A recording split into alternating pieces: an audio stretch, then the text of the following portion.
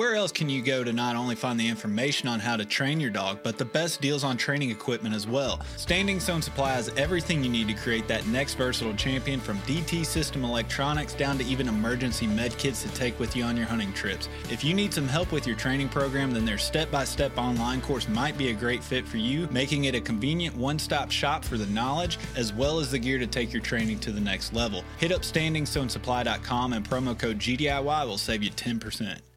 As someone who constantly travels to new locations out of state to hunt, I have to rely on map scouting before I even get in the truck. Onyx Hunt Maps makes it super easy for me to plan out my trips as well as track my success while on the trip. The offline maps, along with the tracking feature and ability to add pictures to my waypoints, means I can always reference old trips and hunts to better prepare for the next. When planning your next hunt, be sure to use OnX to put you and your dog in the best situation you can. Use code GDIY20 at checkout to save 20% and know where you stand with OnX. Some of our logos say, no prizes, no trophies, just results. We're just going to provide the data, and we're a testing organization, and that's it. We don't make any judgment over what breed should run or what breed shouldn't. How do you think all these versatile breeds got started way back when,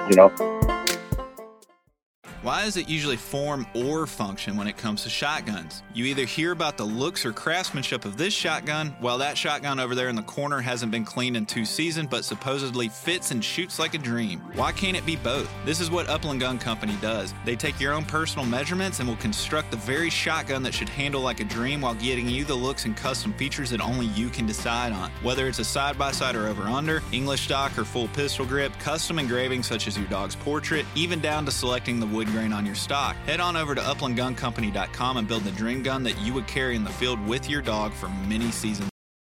All right, everybody, welcome back to another week of GDIY. Joining me this week is Jeff Funke from the Versatile Hunting Dog Federation. Jeff, how you doing today?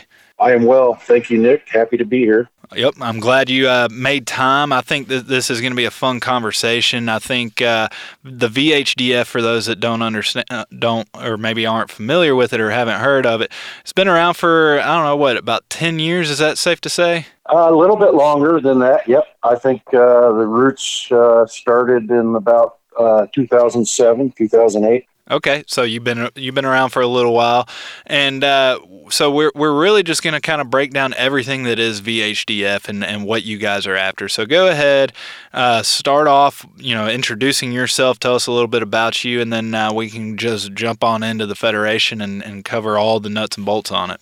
Sure. I don't know how far you want me to go back introducing myself, but in the dog world anyway, I started off in sophomore in college, got my first wire hair, and I also had blue tick hounds, and did real well with those hunting. Actually, that first dog ended up running in NAVHDA and got a prize one utility with her. And in fact, I have to admit, when you told me, I had never heard of your podcast before, but it did interest me because GDIY, I am totally self-trained and self-taught myself. I got my first bird dog was trained for that utility test with 3 pigeons that I borrowed from a good friend of mine, and I kept them in a cardboard box in my garage. So, so how did you keep reusing them? Were they actually homing back and you'd go get them, or were you like carding them or having them tied down? Back then it was cardboard and yarn. There were no launchers. That was even pre-WAGAG. I think WAGAG might have just started making launchers at that time. And in fact, he's down. He was down out of your area, but no. And that got me started, and then ended up after that, got, like so many people do, got hooked on NAVHDA and bird dogs, and had worked at the time in banking. And in 1998, I retired from that and started training gun dogs full time, and participated in NAVHDA, AKC, NASTRA, JGHV, in fact, judge for NAVHDA for years, judge, senior judge, clinic leader on the board of directors, director of testing, director of promotions, that sort of thing. And somewhere along the line, 2007, right in there, we decided to give VHDF a try, and that's where we're at today. So you've kind of done it all when it comes to any of the groups with all the letters. You can put all of them together and spell something. But so you've kind of done it for everybody, including NAVHDA. So what was it about the VHDF in 07, 08 that caught your attention? Well, that was the idea, believe it or not, was actually spawned at a, NAVHDA. I don't know if they still have them or not, but they used to have something called a judge's workshop, which if you were a judge, you had to attend it every 3 years. And I'm going to say 98, 97, somewhere in there. Even back then, people were talking about, we need a more granular system, more detail. The 4-point system wasn't quite good enough. And there was also the notion that the UPT test was maybe a test that wasn't that valuable, so maybe they could make that more of a breeder's type test. And a few things like that just kind of got us talking. And there were, as things go at these events, there was quite a bit of talk, and the idea came up to change the system. And of course, the powers that be were vehemently opposed to changing anything at the time. So a couple of us started looking at VHDF, and then when we actually decided to pull the trigger on it, there were very few people that wanted to go along with it. I think it was myself and Joe Schmutz, who was also a very active judge at a Saskatchewan, Saskatchewan. And he's a raptor biologist up there. And he and I pretty much spearheaded it with the help of some other well-known names, Ed Bailey and Bodo Winterheld. So they were also active in the early days. And we started it. We put the rules together. And then I think we started running tests actually in late 07 and 08.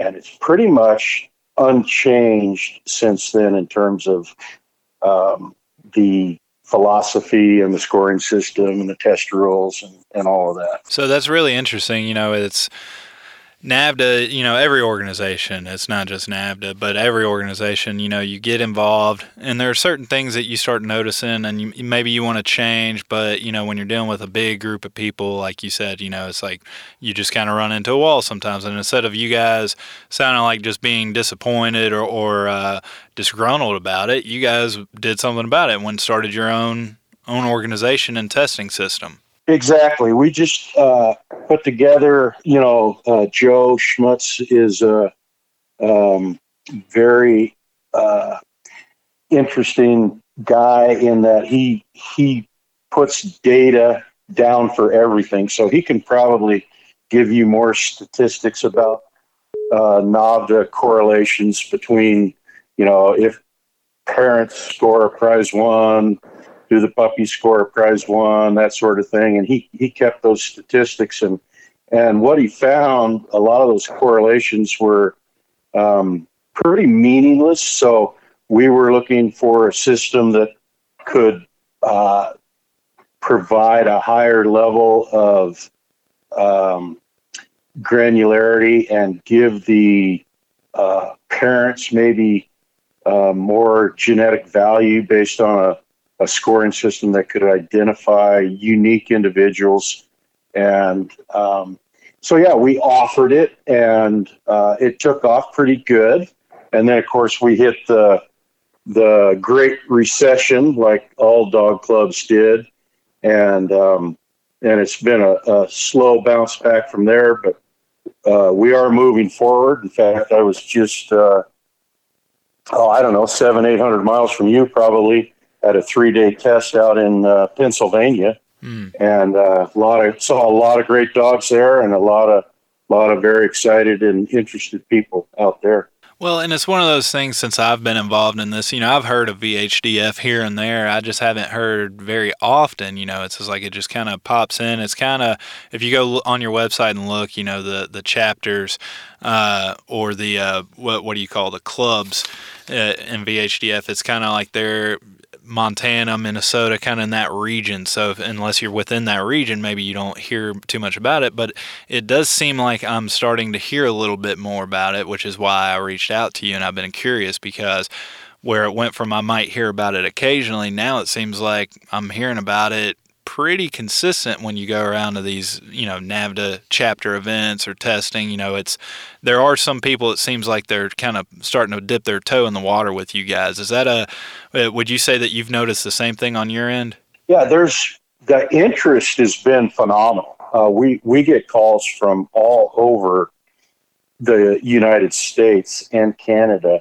The participation level has been low because the infrastructure and the chapters or the affiliate clubs simply are not in place. I mean, it's like you say, you got, Idaho, Montana, we had California, Washington, one in Canada, Michigan, Minnesota, and now Pennsylvania. So there's limited access. So you can go to different events in different venues, whether it's NASTRA or AKC or UKC or whatever, just about anywhere right now.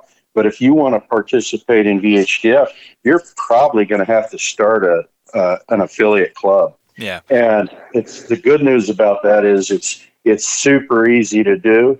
You don't need much. You just need a club. There's actually an article on our website on how to do it. And in fact, I think you guys have done podcasts on it. But first test is free. All you need are test grounds and birds. So we provide the judges, and you got to have the dogs and the handlers. So it's pretty easy to do. Yeah, and I'll put the link to the Start a Club page that you just referenced in the show notes on this.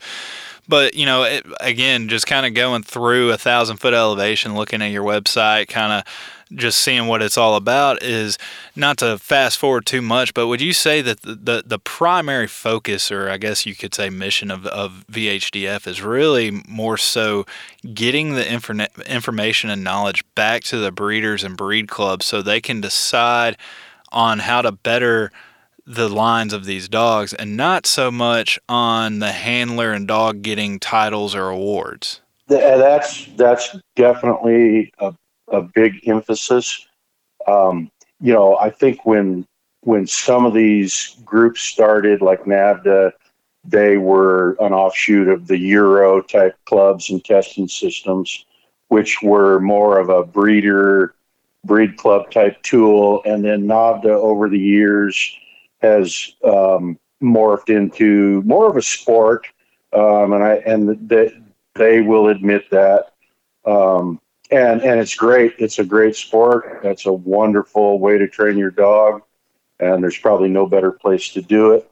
Our emphasis is to more so to provide information to breeders and breed clubs. So, just a quick example. I see a lot of scores. Maybe a dog gets a low search score, and I never saw the dog because the dog's from a different part of the country. But the dog had a lot of search drive, and maybe it even left the country. So as a breeder, when you're reading those statistics, you're thinking, man, I need to put more drive into my dog so I get more search out of it. But in reality, maybe it's just cooperation that was the only issue. And so by having that 10-plus point system, you can see that a little bit easier. And definitely the focus is on the dog and the abilities of the dog, and primarily the inherited abilities of the dog, with no arbitrary priority as to which abilities are greater than the other. Desire, cooperation, pointing, It's all equal. And so I think that makes it a little clearer. And if you're a breed club or a breeder, and you want to prioritize one thing or the other, you can do that yourself with a 10-point system. You can do it really very easily. That's really interesting. And so obviously I had all of this on my list to hit throughout this episode, but we're here now, so I don't want to circle back to it later. Let's stay here on the scoring system. And ultimately, kind of give me your thoughts on why a 10-point system is better than the 4-point system that, most people are more familiar with within NAVHDA. Sure. I think if you look at our 10-point system, the categories, most people, we say 10 points, but there are categories, and there's poor, fair, good, very good, and excellent. And excellent is actually plus 10, which would be a performance that exceeded your expectations and under difficult circumstances. And we'll get into that later. I'll just stick to the 10 if you're interested. I'll just stick to the 10-point for now. Yeah. So a dog that is in a 4-point system is there. You're going to have the majority of the dogs are so good nowadays that most of them are going to be in that 3 to 4 category. In fact, I think probably 60% are going to earn 4s or in that area. So how do you determine the best of the best when all of the dogs are scoring 4s, or, that 60% are scoring 4s? So we want to differentiate between, that, let's say, a low 4, an average 4, and a high 4, and a super high 4. So that's where we have our categories are 3 points each. So our very good category. So ultimately, you're just trying to paint a more detailed picture and add a little bit more context as you're telling the story. Well, yeah, and it's easy to do. If you go look at our database, you can see examples of dogs or litters, for example, that get all 10s and 11s or all 9s and 10s. And if I've never seen a dog search in NAVHDA, and I think anybody would tell you this, and again, I'm not being downgrading anybody here. I think this just offers something different. If I see a dog that earns a 10 in a subject, I know it's going to be a dog that I'm interested in. If it's a 4, was that 75%, or was that 110%? True. And I don't know the difference by looking at a database. And plus, it's just simpler. It's just easier to understand. I mean, when we all went to school, we got A, B, C's, and D's, and F's. I don't know what they get nowadays, but 90% and above was an A. So right. That's kind of how it's designed. Yeah, and it makes sense. Just the more detailed you can get on the feedback, the better. I guess, how's the testing or evaluation day set up? I mean, is it still done with 3 judges, kind of similar to NAVHDA, or did you guys change that up as well? Three judges is pretty important. We try to do 3 judges. There's always, some hiccups here and there, but 3 really helps because mathematically, if you look at our scorecard, it's actually a score book. 3 judges gives you an average to where if you go into the same category and agree in the same category, even if you don't have a consensus, you're actually going to get an average within that category. So that actually works out really well. Easy to get a score on the card. No sitting there arguing. If one guy has a 7 and one guy has an 8, one guy has a 9, it's pretty much an 8, and just fits in really well there. And then as far as to score an 11 or 12, that requires all 3 judges to score an 11 or 12. So in essence, if you want to get a plus score, one judge has veto authority before you can get a plus type score. Interesting. And I guess I didn't really think about the more detailed 1 through 10 kind of helping on the not the negotiation, but debate, I guess, on the dogs, to where you don't have to narrow it down to just 1 through 4. You do have the ability to where if I'm at a 6 and you're at an 8, then it's just, let's call it a 7 and be done with it. That is kind of an interesting perk there that I didn't really piece together when you're describing the 1 through 10. You'd still be in a 4-point system. You'd still be a 3 or whatever you're talking about, a 3 or a 4.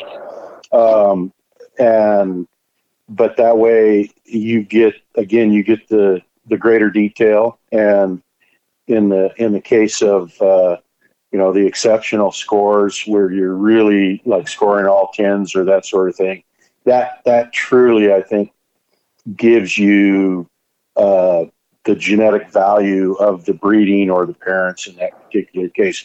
Because you can do deep dives into our database, and there are litters where every single puppy tested scored over 70 points. And to just back up on that, each subject is worth 10 points, and there's 7 subjects in a natural ability test that we look at, right? So if every single dog is scoring above 70 in a single litter, then obviously that's a superb litter, and that's probably got some genetic component to it, not just training or grounds or luck of the draw type of thing. Yeah. And as a handler, say I sign up for VHDF, I come to you guys. First off, I guess let me ask, who can participate in VHDF? Can anybody? Do you guys have restrictions on breeds or anything like that? Anybody can participate. If your dog is registered purebred, it will be annotated that way in the database if you provide a pedigree. And we also do not have our own registry, so that if you're a Breton or a Brittany, you're going to be listed as a Breton or a Brittany. If you're a Deutsch Drottar, Deutsch Kurzhaar, whatever the breed, we include all of those registries in the database, which makes it a little harder to get the data in there. But that way people can differentiate, between, German Wirehair and Deutsch Drottar, that sort of thing. If the dog is not registered, or if it's, say, a pointing lab, they can participate. Very few do, but some do. If it's registered, it'll be registered by whatever registry they provide a pedigree for.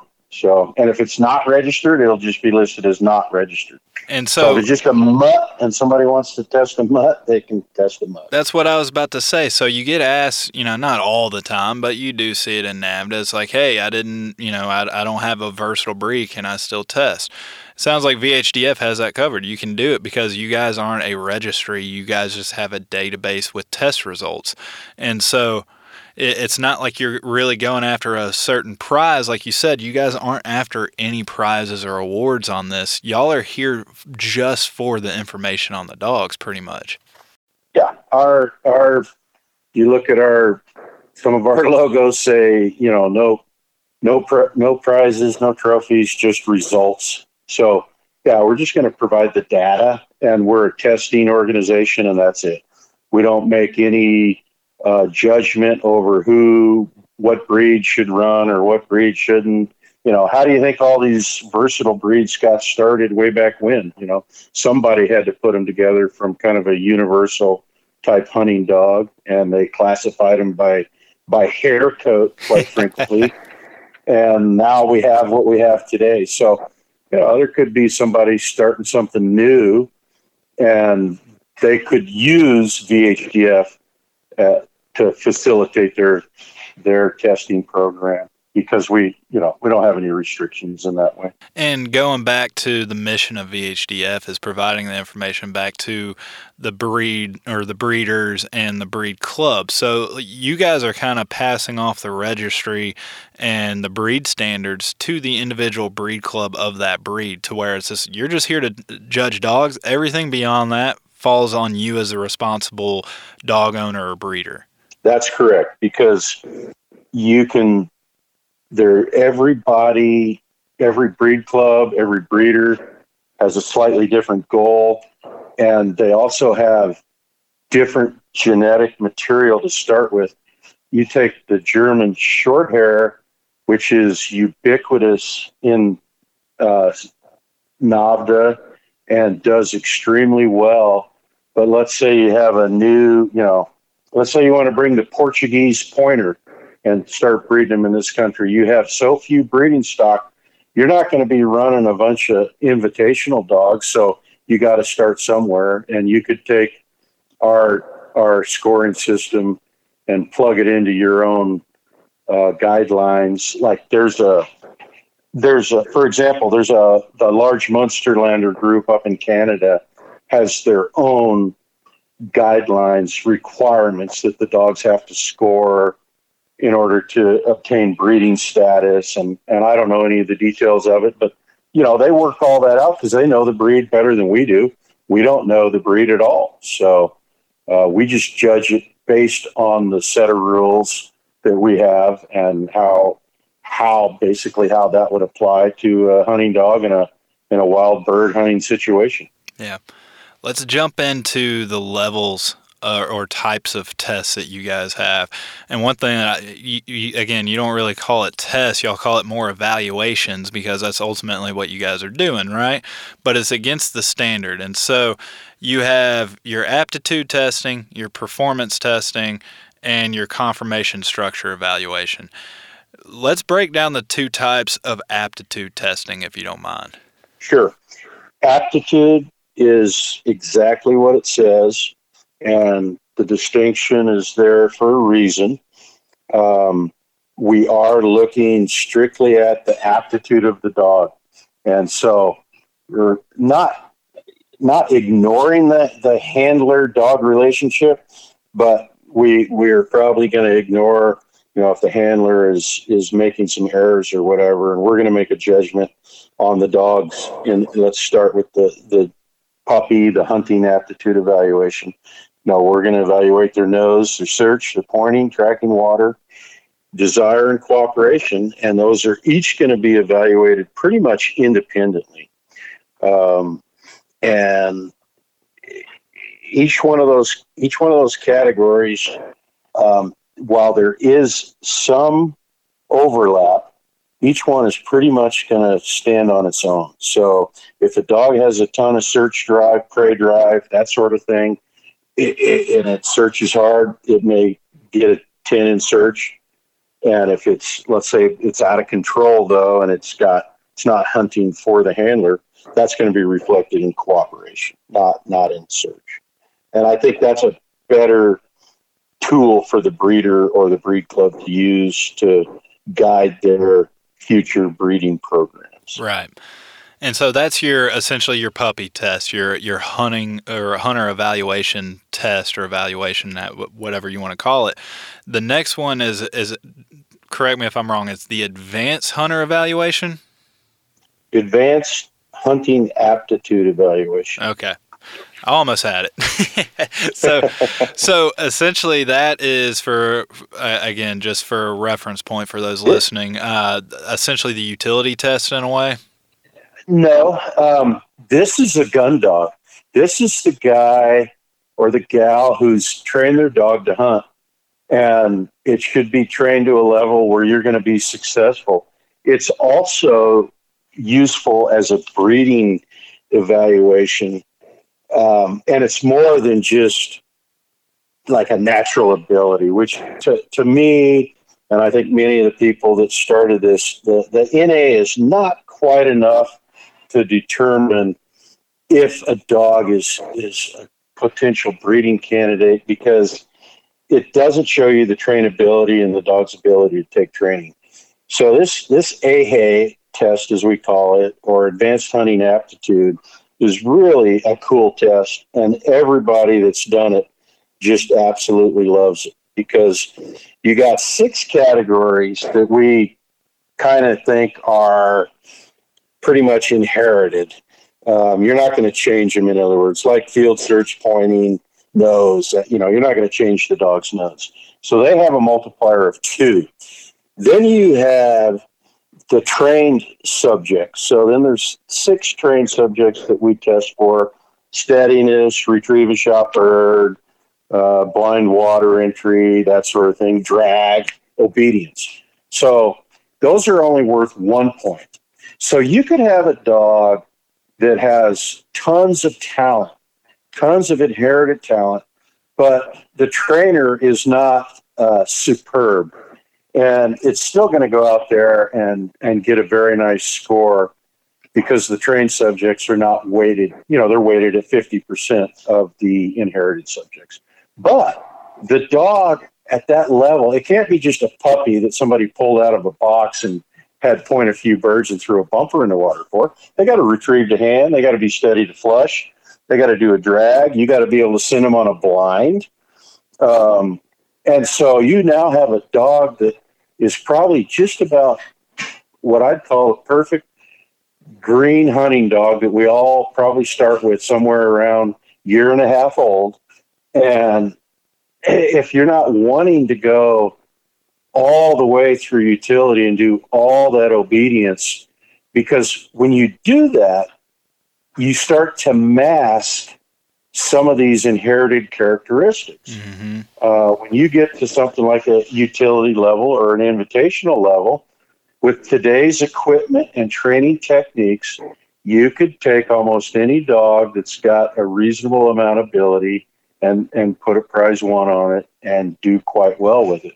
So at this level, it's really neat to see the dogs that are still kind of green, kind of rough around the edges, but boy, they got the moxie and the drive, and they've been trained to retrieve and handle and be steady, but they're still clicking their heels together and getting it done. And I can really get on board with that. I can appreciate that a whole lot, the difference between the natural ability subjects and the trained subjects, because I've spoken about this a number of times. And again, this is just my personal opinion on the podcast, but I've said it a number of times.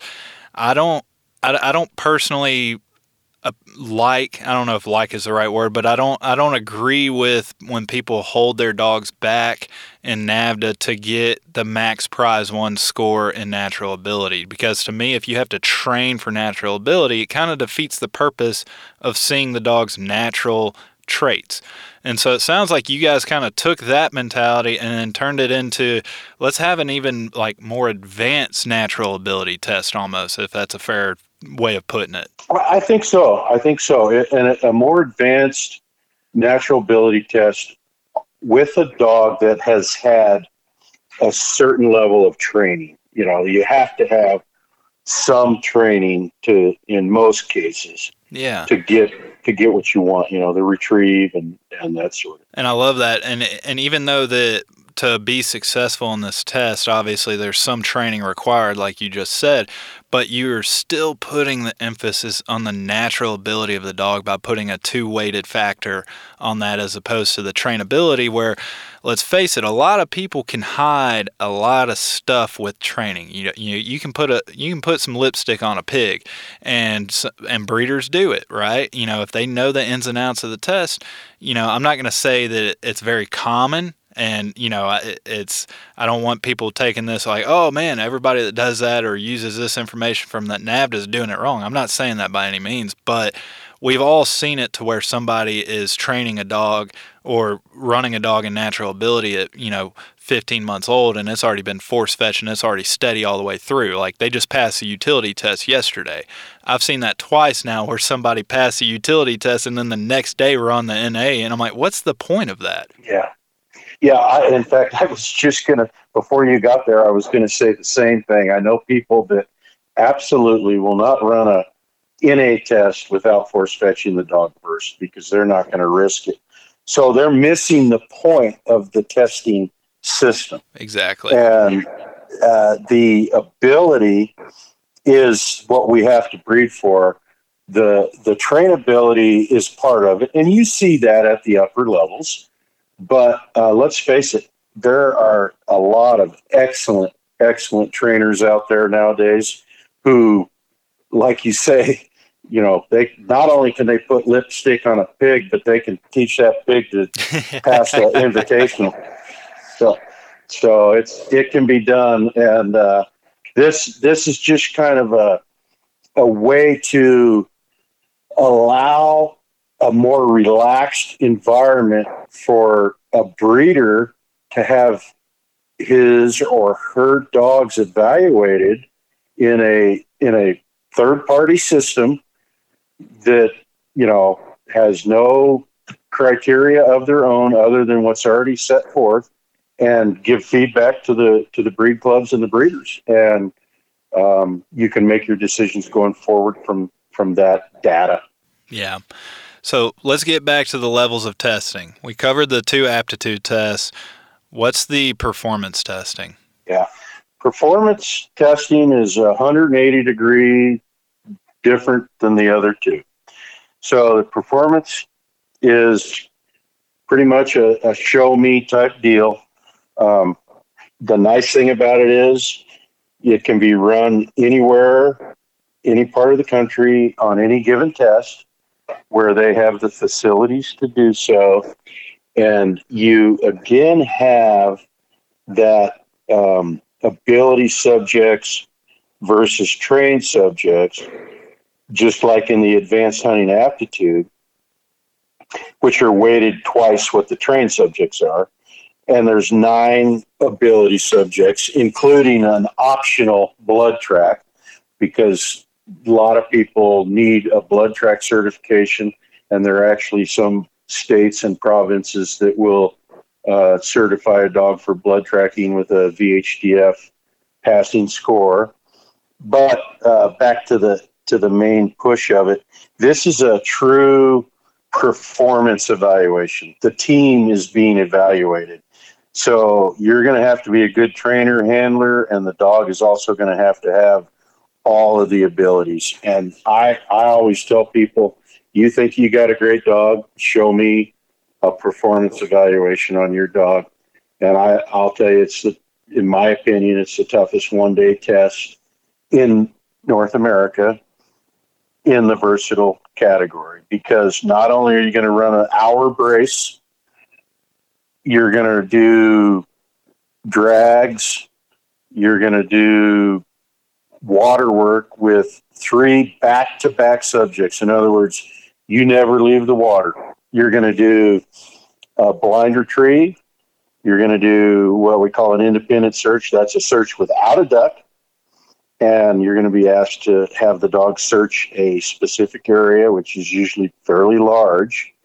And then you're going to ask to do a search behind the duck, which is the same search behind the duck that's in the advanced hunting aptitude test, which we didn't really talk about. But that's where we're going to put a duck out, 30, 40 yards from shore, have it swim off, and we're going to send the dog, and we're going to evaluate the nose and the dog's all the tools in the toolbox there to get the job done, to find that duck. They pretty much need to find the duck. So on that one to do well. And each one of those, you're also scored on backing in the field. And, the backing can't just be a obedience situation. We're scoring intensity and just like we are on pointing, the dog's got to come in with some style and intensity and back its brace mate. Can't just stop and stand there, that type of thing. So it's the full package. And I think I mentioned we were out in PA a couple weeks ago, saw some really nice dogs out there. And I've seen some really nice dogs over the years running in that test. And the good news about it is you can do it anytime you want. You don't have to wait, for once a year and drive to Ohio or Missouri or wherever they have it to do it. So, and that was one thing, I look at your levels of testing, and of course, that only gives you part of the puzzle. You have to actually go look and read at the regulations and the rules of each subject, as you call it, for the test. And that's one thing that I kind of noticed, that I'm like, all right, the performance evaluation, there's steadiness, which we, NAVHDA requires, and utility, but the backing is done at that level. You're not waiting once a year for that one test to where the backing and honoring is included. It's kind of like you go from natural ability to your advanced natural ability, to the quote-unquote invitational level, just for people that are NAVHDA followers, for them to track and kind of see where we're headed on this. Right, and that's where, that doesn't make sense, because most of us hunt with a friend. So we usually hunt in a brace, and you want to have a dog that backs and is respectful of its brace mate. And to leave that equation out of it, and I understand why it happens. I mean, in Europe, they don't hunt a lot in a brace, and it's a smaller scale situation.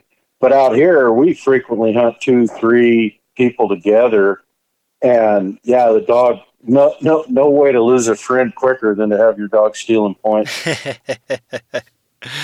Absolutely. So, is there anything else on the performance evaluation we should touch on before we get into the conformation and structure evaluation? The only other thing I would mention on that is, like I say, we do offer that blood track, which it's about 450 meters.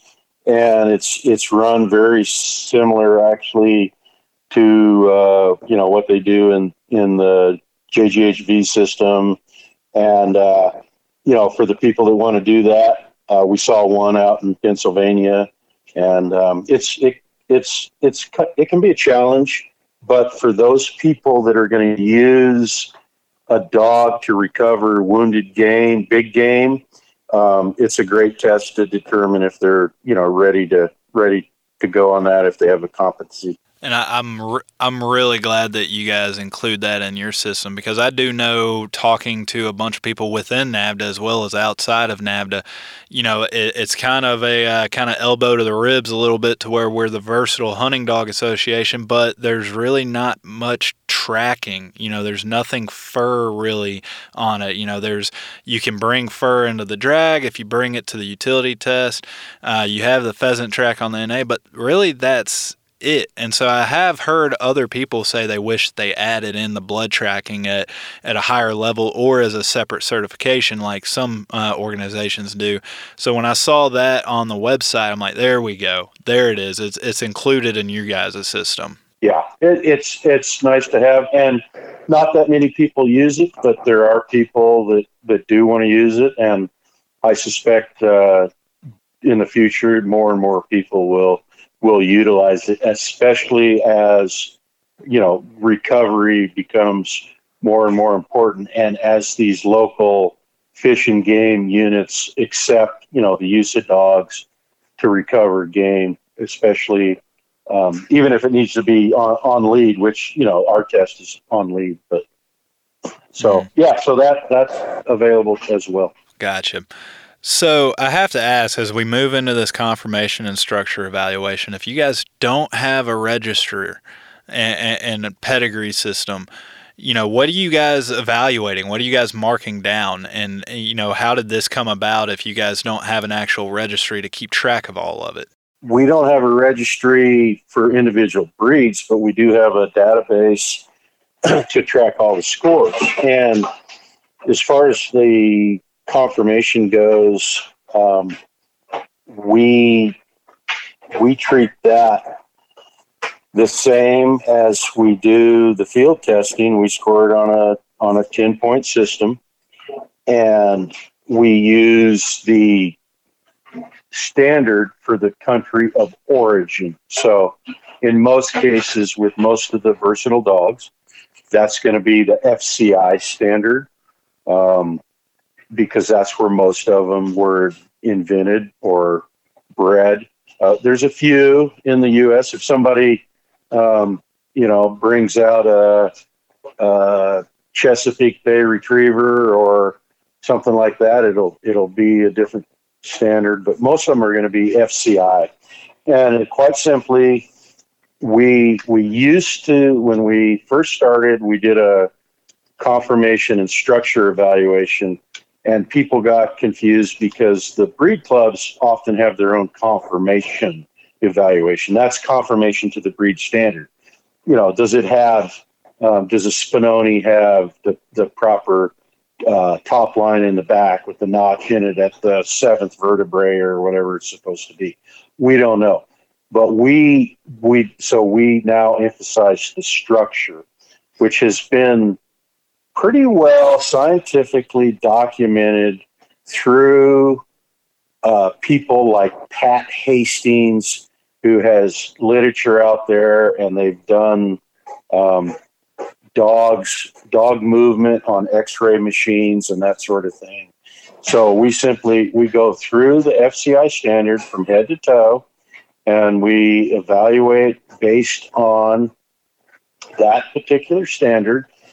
But most of the standards are primarily structure, and then they have a few particular things, like they want certain colors, or if a dog, for example, I think you will note in something like a NAVHDA test, if a dog's monorchid or a cryptorchid or something like that. Well, some breeds don't care.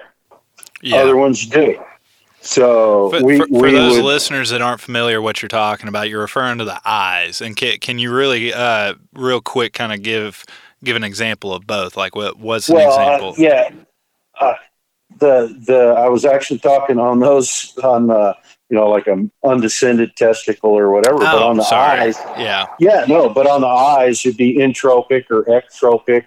And so, for example, in the Spinoni, they actually, they want a very loose eyelid.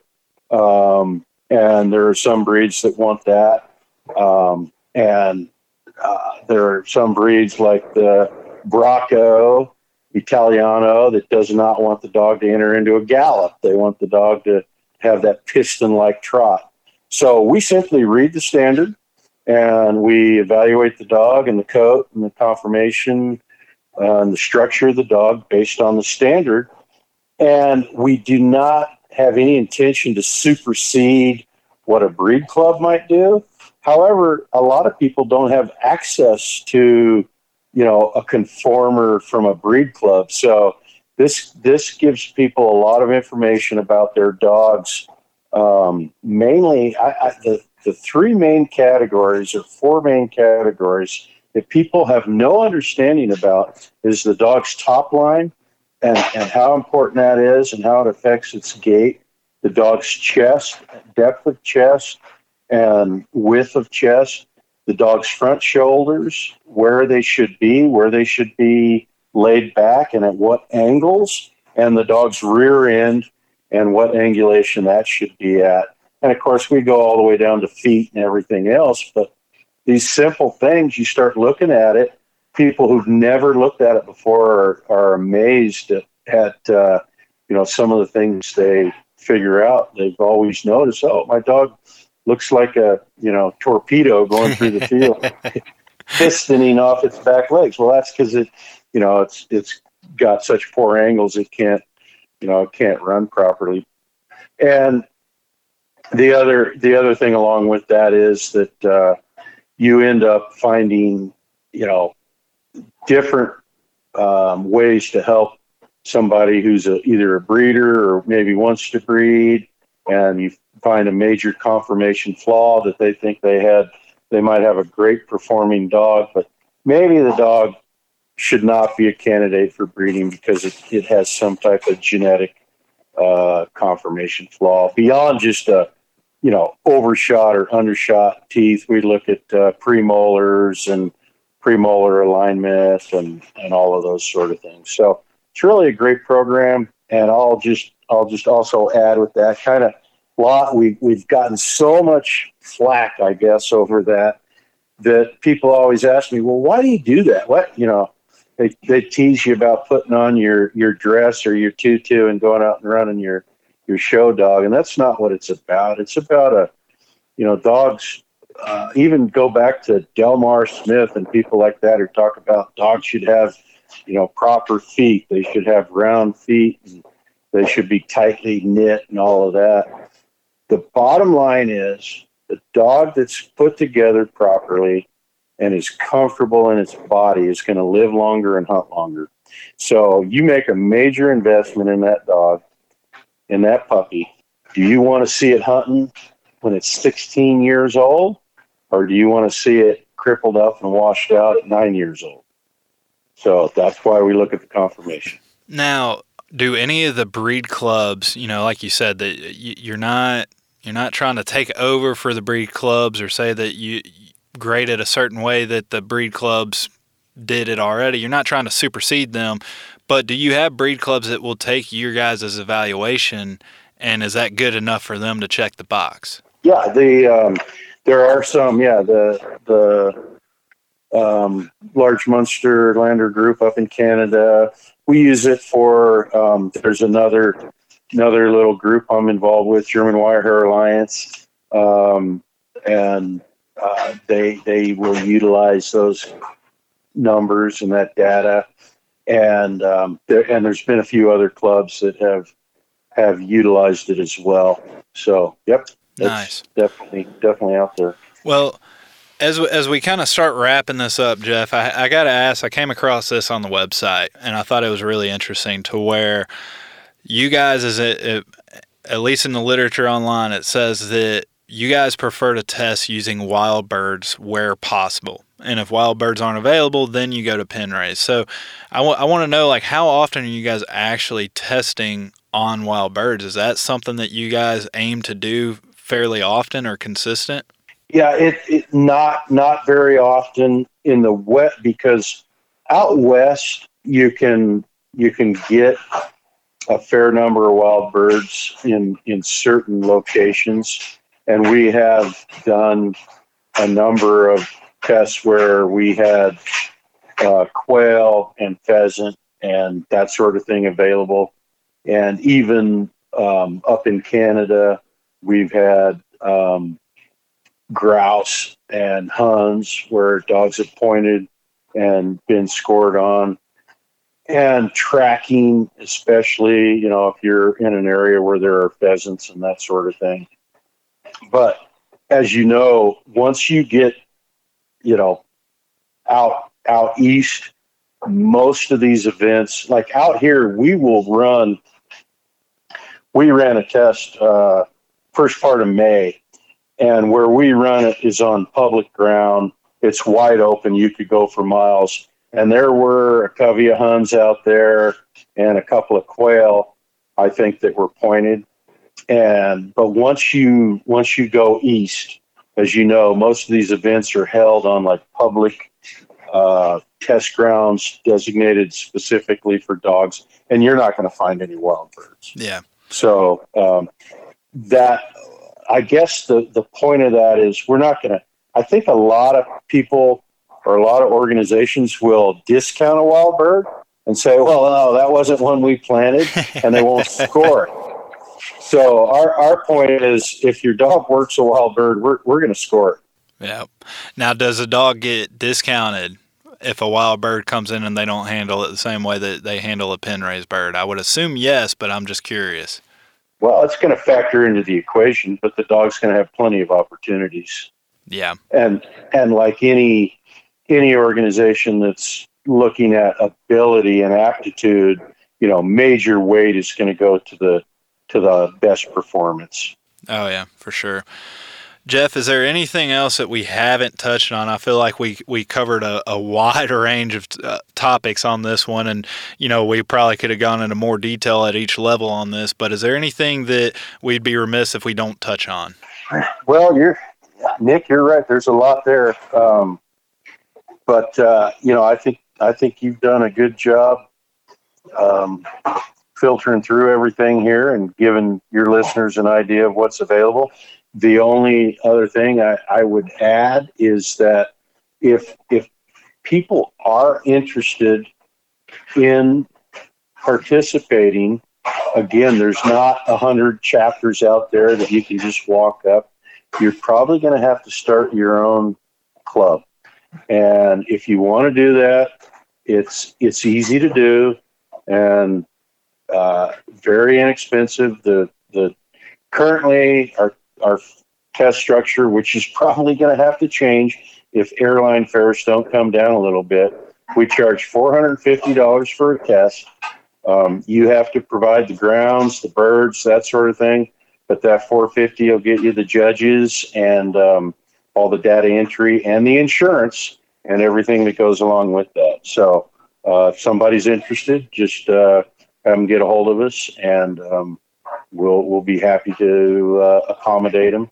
And other than that, I think it's a great service that you're providing for the listeners to see that there are some alternatives out there. And VHDF is a very relaxed type organization. I'd say the judging is probably a little more comprehensive and maybe a little more detailed, but the system allows for a lighter footprint all in all. You don't need as much gear, as much grounds, as many people, that sort of thing. So it's a good alternative, and I don't think it takes away from any of the other groups in any way. We're all on the same team. We're all trying to get the same thing accomplished, and that's, better bird dogs, better trained bird dogs. And so exactly, everybody's invited to participate. Yeah, common goal. And again, for those that are interested, I'll have the link to the website and the start a new club form and all that fun stuff. I'll have that in the show notes of this. And Jeff, I want to thank you for coming on. Like I said at the start of this, it's really interesting, and just to let the listeners know that there are other options out there. And like you just alluded to, it doesn't have to be an either or thing.